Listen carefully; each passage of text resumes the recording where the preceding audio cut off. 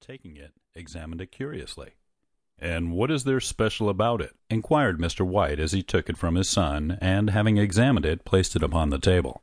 "It had a spell put on it by an old faker," said the sergeant major, "a very holy man.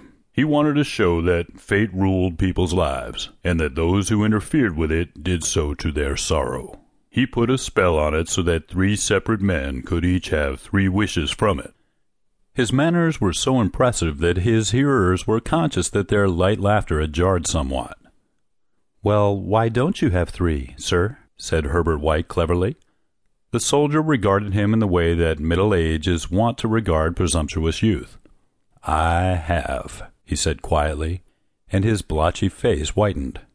"And did you really have the 3 wishes granted?" asked Mrs. White. "I did," said the sergeant major, and his glass tapped against his strong teeth. "And has anybody else wished?" persisted the old lady. "The first man had his 3 wishes, yes," was the reply. "I don't know what the first 2 were, but the third was for death. That's how I got the paw." His tones were so grave that a hush fell upon the group. "If you had your 3 wishes, and it's no good to you now then, Morris," said the old man at last, "what do you keep it for?" The soldier shook his head. "Fancy, I suppose," he said slowly. "I did have some idea of selling it, but I don't think I will. It has caused me enough mischief already. Besides, people won't buy it.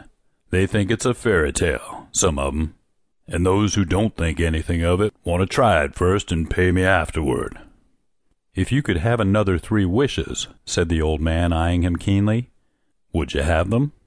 "I don't know," said the other. "I don't know." He took the paw, and dangling it between his forefinger and thumb, suddenly threw it upon the fire. White, with a slight cry, stooped down and snatched it off. "Better let it burn," said the soldier solemnly. "If you don't want it, Morris," said the other, "give it to me." "I won't," said his friend doggedly. "I threw it on the fire. If you keep it, don't blame me for what happens. Pitch it on the fire like a sensible man." The other shook his head and examined his possession closely. "How do you do it?" he inquired. "Hold it up in your right hand and wish aloud," said the sergeant major. "But I warn you of the consequences." "Sounds like the Arabian Nights," said Mrs. White as she rose and began to set the supper. "Don't you think you might wish for 4 pairs of hands for me?"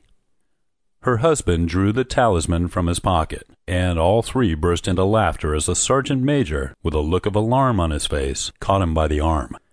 "If you must wish," he said gruffly, "wish for something sensible."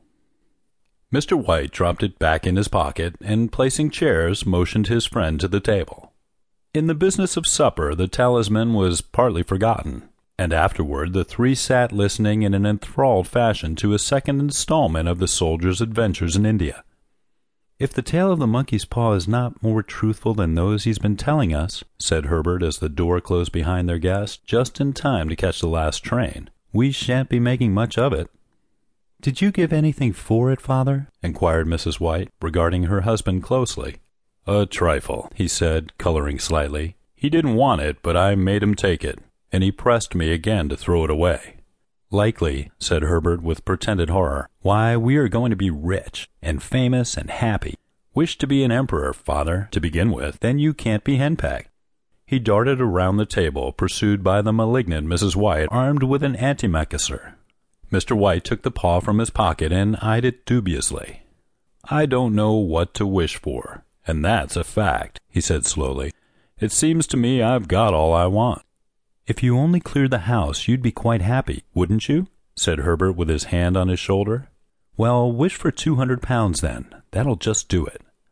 His father, smiling shamefacedly at his own credulity, held up the talisman, as his son, with a solemn face, somewhat marred by a wink at his mother, sat down and struck a few impressive chords. "I wish for 200 pounds, said the old man distinctly. A fine crash from the piano greeted his words, interrupted by a shuddering cry from the old man. His wife and son ran toward him. "It moved," he cried, with a glance of disgust at the object as it lay on the floor. "As I wished, it twisted in my hand like a snake."